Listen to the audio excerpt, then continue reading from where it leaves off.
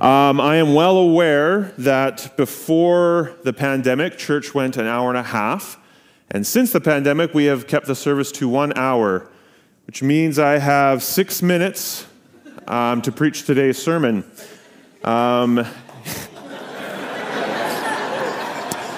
Peter, you can leave. I'm surprised. Where's George? I'm sure he was applauding too, that guy. My promise to you is I will try to shorten up from what I had originally, but I also am asking for your grace in this situation as well with a fuller service today. So, Rob, can you please read the scripture for us this morning?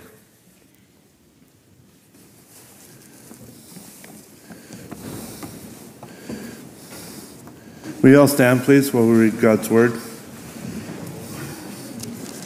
We'll be reading Luke 18 to 27. Chapter 9, 18 to 27. Yeah. Okay. Just in case. Well, I was going to shorten it up for you. Now it happened that he was praying alone. The disciples were with him, and he asked them, "What do the crowd say I am?" And they answered, "John the Baptist," but others said Elijah, and others that one of the prophets of the old had risen. Then he said to them, "But who do you say I am?" And Peter answered, "The Christ of God." And he strictly charged and commanded them to tell this to no one, saying, "The Son of Man must suffer many things, and be rejected by the elders, and chief priests, and scribes, and be killed, and on the third day be raised." And he said to all, "If anyone would come after me, let him deny himself, and take up his cross daily and follow me. For whoever would save his life will lose it, but whoever loses his life for my sake will save it. For what does it profit a man if he gains the whole world and loses or forfeits himself? For whoever is ashamed of me and my words, of him will the Son of Man be ashamed, when he comes in his glory and the glory of the Father and of the holy angels. But I tell you truly, there are some standing here who will not taste death until they see the kingdom of God." So far, the reading of God's Word.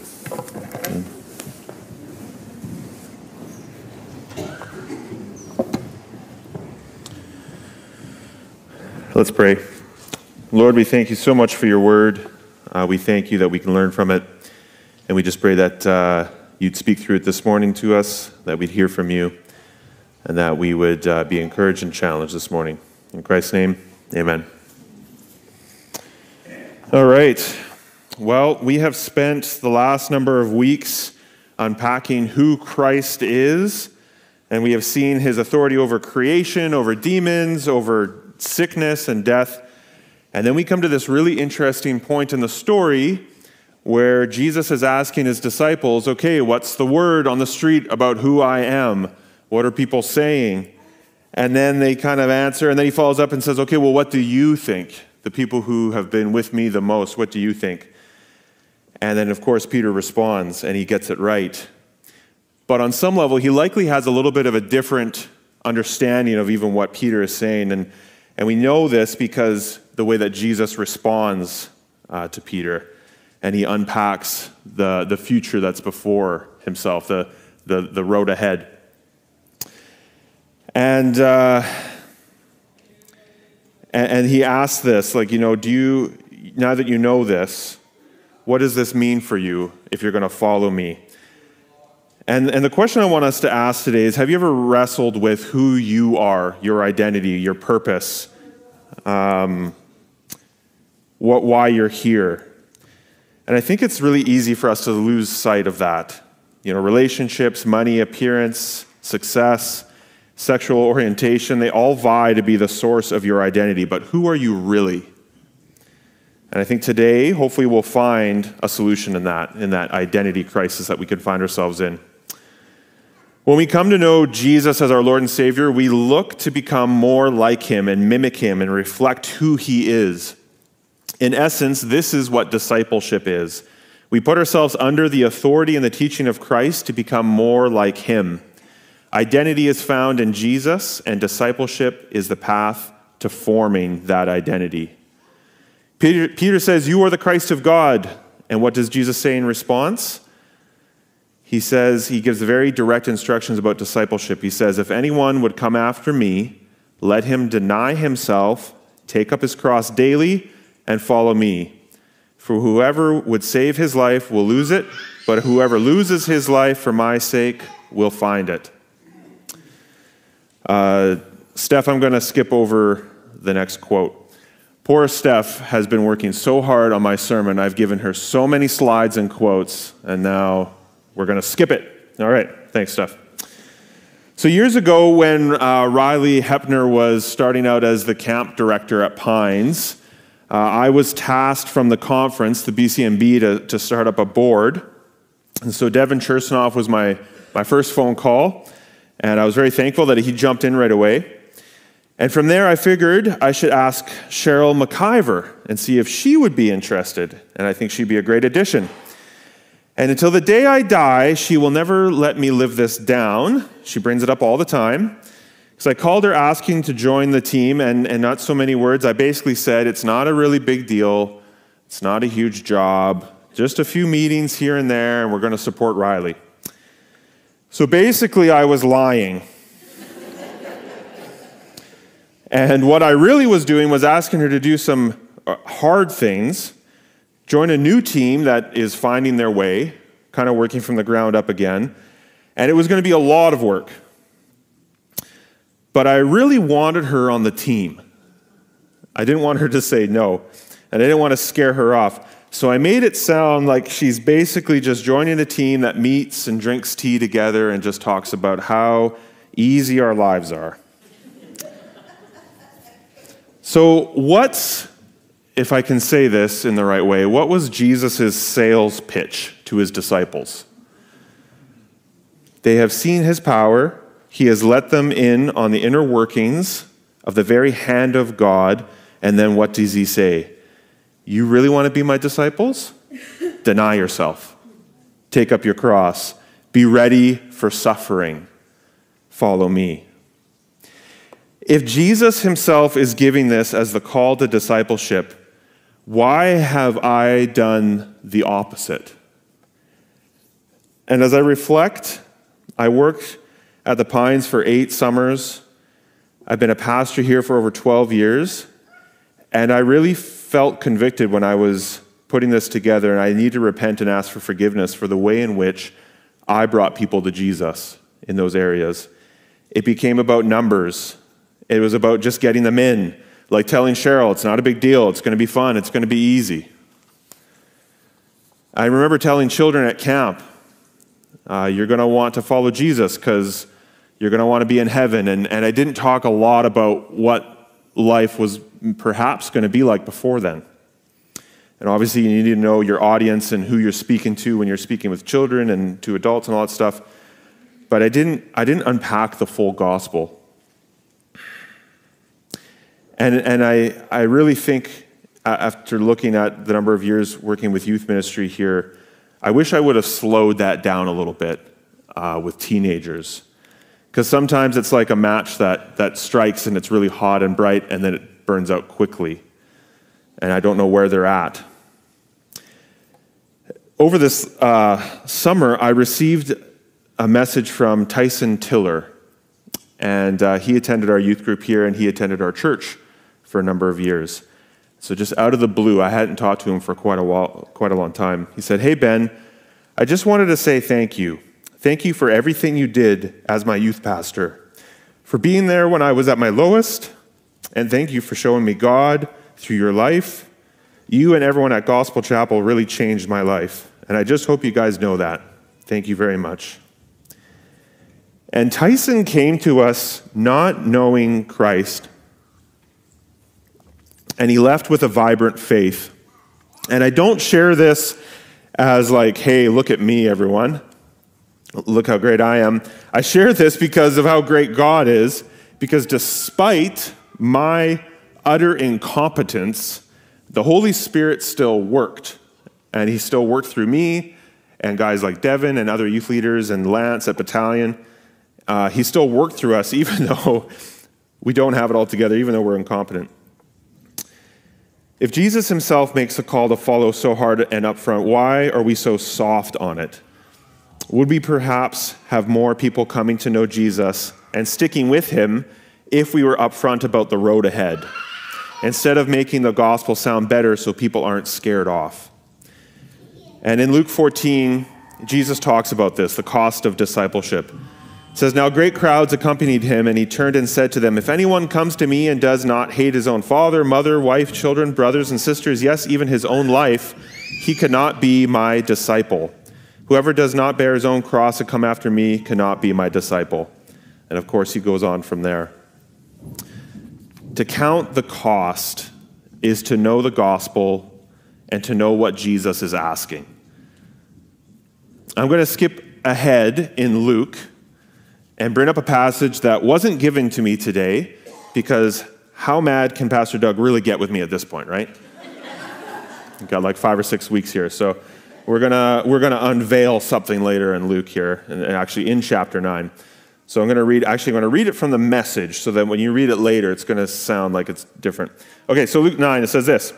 "On the road, someone asked if he could go along. 'I'll go with you wherever,' he said." Jesus was curt. "Are you ready to rough it? We're not staying in the best inns, you know." Jesus said to another, "Follow me." He said, "Certainly, but first, excuse me for a couple days, please. I have to make arrangements for my father's funeral." Jesus refused. "First things first, your business is life, not death, and life is urgent. Announce God's kingdom." Then another said, "I'm ready to follow you, Master, but first excuse me while I get things straightened out at home." Jesus said, "No procrastination, no backward looks. You can't put God's kingdom off till tomorrow. Seize the day." So what's going on here? Jesus is pinpointing people's hearts. He knows what's beneath. He can see it. He knows that some people have specific struggles that will hinder them taking up their cross. And so, my friends, we have to ask ourselves, what is it that's holding us back? When we think about our identity, this is where we need to start. What is it about me that needs to be crucified? What is this cross that needs to be carried daily in order that I might follow Christ? And that's where we start to find our new identity. So some of those things for me include self-image, comparing myself to others, sometimes anger, and thinking like the older son in the parable of the lost son, that I just need to work hard enough to show that I'm a good and faithful servant. I just got to check off enough boxes. But we can't have Jesus and other priorities. Jesus is the priority, and he encompasses all parts and aspects of your life. He is your new identity, serving him, loving him, obeying him, and submitting to him. And we don't like to submit. That includes myself. We don't like to submit to leaders, to authority, to doctors, to anyone. What do people really know anyway? I could just look it up on the internet. I had an interesting conversation about this with someone recently, that I saw something on the internet and I said, "Oh yeah, that's what they said. It looked really professional." And then the guy's like, "That is not true at all." That is not the case, talking to the professional about this. And this carries into our relationship with God. We don't really like to submit to him as our Lord and Savior of our lives. Friends, God is so good and so powerful all at once. We would be insane not to trust him with who he says we are. So this is an old illustration by Louis Giglio called "If Earth Were a Golf Ball." Has anyone ever seen this clip where Louis Giglio does this, "If Earth Was a Golf Ball"? Oh man, okay. One person. Okay, Linford, 2, okay. Actually, it's mine. I originally did this. It's not Louis', so I can take the credit because no one knew about it. No, this is Louis', but I thought it was really helpful. Psalm 147 says this: "He determines the number of the stars. He gives to all of them their names." He counts the stars and knows them by name. So let's look at 4 of those stars that God spoke into existence. So if we have the first one, Steph, of the earth, I think, next to the moon. Yeah, okay, so there we go. There's some... Okay, so it's huge, right? The sun? It's about 1 million times bigger than Earth. apparently. So if the earth were the size of a golf ball, then the sun would be 15 feet in diameter. Not quite the size of that screen, but 15 feet in diameter. So it could hold 960,000 of our Earths inside of it. So that's enough golf balls to fill a school bus. So if the golf ball was representing Earth, okay, you tracking with me? 960,000 would fit in the school bus. Okay, so the next star, apparently you could pronounce it as Beetlejuice, so I'm definitely doing that. So Beetlejuice, there you go. Some scientist in the crowd is just shaking their head. So that's 427 light years away. I have no idea how far that is. It's twice the size of Earth's orbit around the sun. All right? So if the Earth were a golf ball, Betelgeuse would be the height of 6 Empire State Buildings on top of each other. So has anyone seen the Empire State Building? Okay, a few people, great. So if you've seen the Empire State Building, I never have, apparently it's pretty big. So if you took the golf ball, put it down on the street, looked at the Empire State Building, and imagined, 6 of them, that's the comparison for Betelgeuse. So you could fill a football stadium 3,000 times with the Earth golf ball. So does this change our perspective at all when it comes to God? How we treat God, how we pray to God? How about Musifi, if we have Musifi anywhere, I don't know. It's 3,000 light years away. So if the Earth were a golf ball, Musifi would be the diameter of 2 Golden Gate bridges end to end. So 2.7 quadrillion Earths in this star. Lastly, let's talk about Canis Majoris. Look at me speaking another language. If the Earth were a golf ball, Canis Majoris would be the size of Mount Everest. Okay, so you can see in that little square there, that's the sun compared to Canis Majoris. They don't even try to do the Earth. So you would have 7 quadrillion of our Earths within Canis Majoris. So if the Earth were a golf ball, that's enough golf balls to cover the entire state of Texas, 22 inches deep in golf balls. That's how big this star is. Psalm 33 says, "The Lord merely spoke, and the heavens were created. He breathed the word, and all the stars were born." There is no one like God. He is indescribable. He created this massive universe with purpose and identity. And of course, we know that God didn't stop with the stars. The only way we can fully understand who we are and what our identity is to know the creation story. So I'm going to go quickly through this than I had originally intended, but we've done a science lesson now, and now we're going to look at art. So I want to share a painting by David Arms depicting the creation narrative. If we have that stuff, you can put that up.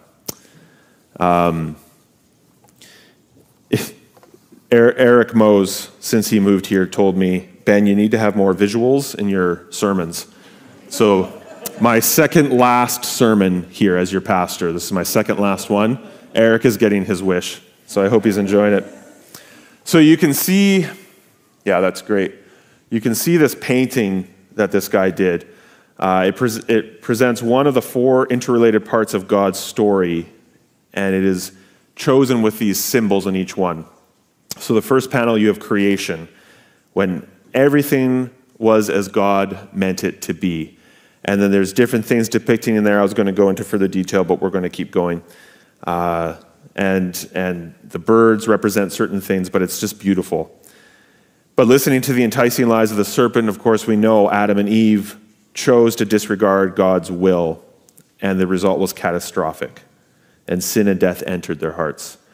And in the second panel, we have the fall. There's this tragic intrusion of sin and death, resulting in the pervasive brokenness of all people and everything God made. And you can see these haunting gray hues in this panel. And in the third panel, God's astonishing promise to redeem his fallen image bearers and creation through the work of his Son, Jesus Christ. And you can see the butterflies there, and there's an egg which holds forth the promise of present life and of a greater life to come. I don't know if you can see the egg very well, but... and in the fourth panel, consummation, the magnificent fulfillment of God's plan to gather and cherish a people forever and to live with them in a more than restored world called the new heaven and new earth. And you can see actually the tree in the last panel is even more vibrant. It's higher up. It's bigger than the first one from creation. And in 1 Corinthians it says, no eye has seen, no ear has heard, neither has it even entered into the imagination of man the things that God has prepared for those who love him. We find our origins and identity in creation, in this narrative. We find order and function in creation. It speaks to us, for us today. We were created by the same God who breathed out the stars, and he loves you unconditionally. He sees the depths of your heart, and he loves you all the same. Your life is a miracle, and the creator of the universe knows you by name. The God who spoke the universe into existence made you and knows everything about you, from the smallest molecule to the situation that you find yourself in this morning. He knows and he cares. If you've accepted Jesus as your Savior and your forgiver and God as your Father, then you are the child of a star breather. Last night, I took, Shayna was in Kelowna for the day. I took the kids to my parents' place for supper, and we were driving home in the dark. And then they wanted to listen to Christmas music, so I pulled over and didn't use my phone while I drove and was getting the music. But the kids were looking out into the darkness, into the woods. And they're going, Dad, we're scared. And we're sitting in the van, and I'm like, scared of what? And it's like, well, it's dark, and there's woods, and maybe animals can come out. And, their imagination starts going, and I go, what on earth could you be scared of? I'm right here with you. And I like them to think that if a bear came, that I can handle it. I'm in a van, so we just drive away. But, that somehow I'm strong enough to tackle the bear, and that I would love for my kids to think that as long as they could. But regardless, I want them to feel safe when they're with me. I go, I'm right here, no problem. And how much more is that true for us, for God, our Father, who can easily handle the bears, when we are afraid. And I don't just mean fear, probably for many of us isn't, a bear's coming out of the woods, but fear of how maybe we're going to make the mortgage payment this month, or fear of our situation with pain, or the loss of a loved one, or, whatever it might be, the fears that we have. Man, God is good and he's powerful, and he can take care of us. So if we know this, we need to realize even more that our identity and trust can be given to God and formed by God, not ourselves. God is so powerful, do we really have the gall to treat him like anything less than the Lord of our lives? He will not tolerate being mixed in with whatever else makes you feel good or other identities that you want to wear. The modern approach to identity is to figure out what your deepest desires are and fulfill them by any means. This is where fulfillment is found in our day and age. This is what people are telling us. But Jesus says you'll never find yourself there. You'll only find yourself in me. What good is it to gain the whole world? Even if you gain the whole world, you still won't find your identity.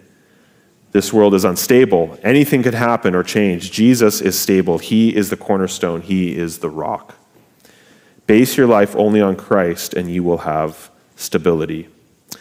So this means that discipleship is submitting our will and forming a new identity. At creation, God formed us, and with Jesus, there is a recreation. And this must be done by Christ, not by ourselves. I don't get to make the call on what I will become or what I want to do. The Holy Spirit is shaping that. And if we decide our identity is formed by what we do, like our work or our skills, we fall short. And if we decide that we can be whatever we want and God will just bless it and he will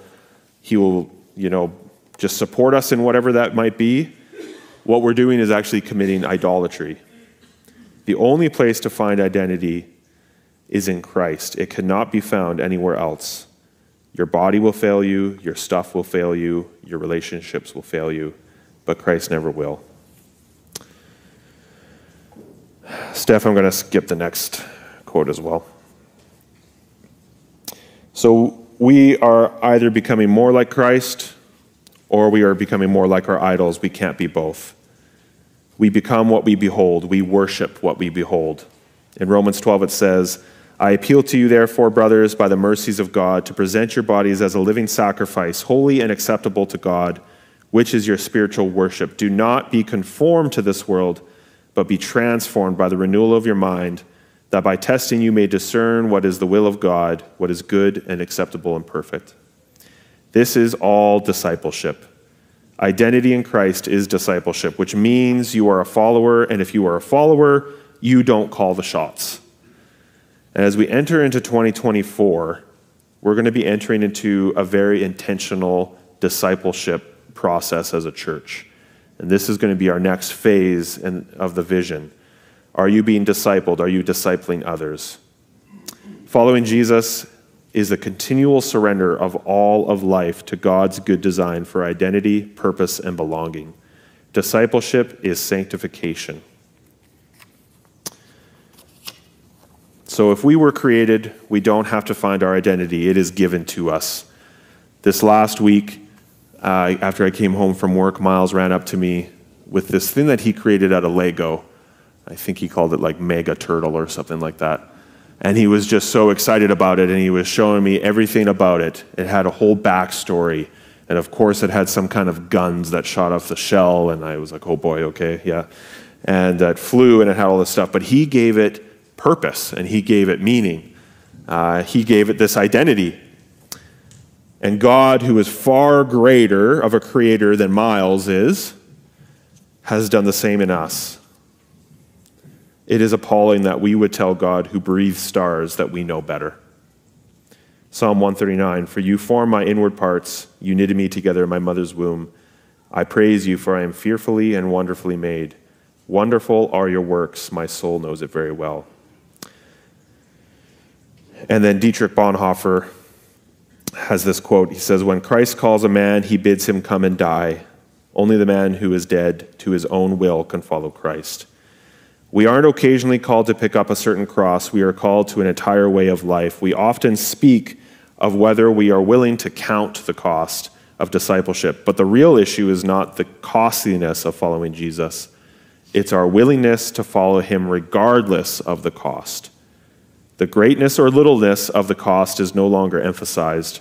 Rather, all of life is to be surrendered to him. We aren't occasionally called to pick up a certain cross. We are called to an entire way of life. My friends, are you willing to follow Christ and to surrender to him? That is the only place you will find your identity. Matthew 11 says, come to me, all who labor and are heavy laden, and I will give you rest.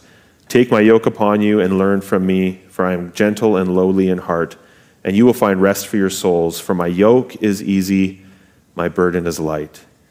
The yoke of Christ is rest because he tells us who we are, and we don't have to find it for ourselves.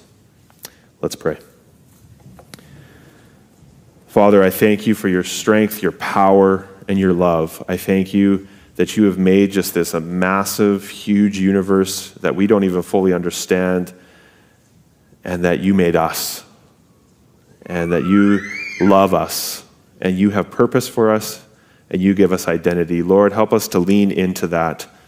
Help us not to form our own identities on what we think is best, but to trust you for that. I thank you for my friends here today, Father. I thank you for this church family. Be with them in whatever they're finding themselves in today, the struggles, the pain, the joy. Father, I just pray that you are with them. As we go from here, may we understand what discipleship really means as we form identity in you, as you form that identity. Lord, as we follow you. Father, we thank you for your word, and we thank you that it encourages us and speaks to us. In Christ's name we pray. Amen. All right, friends, have a fantastic week.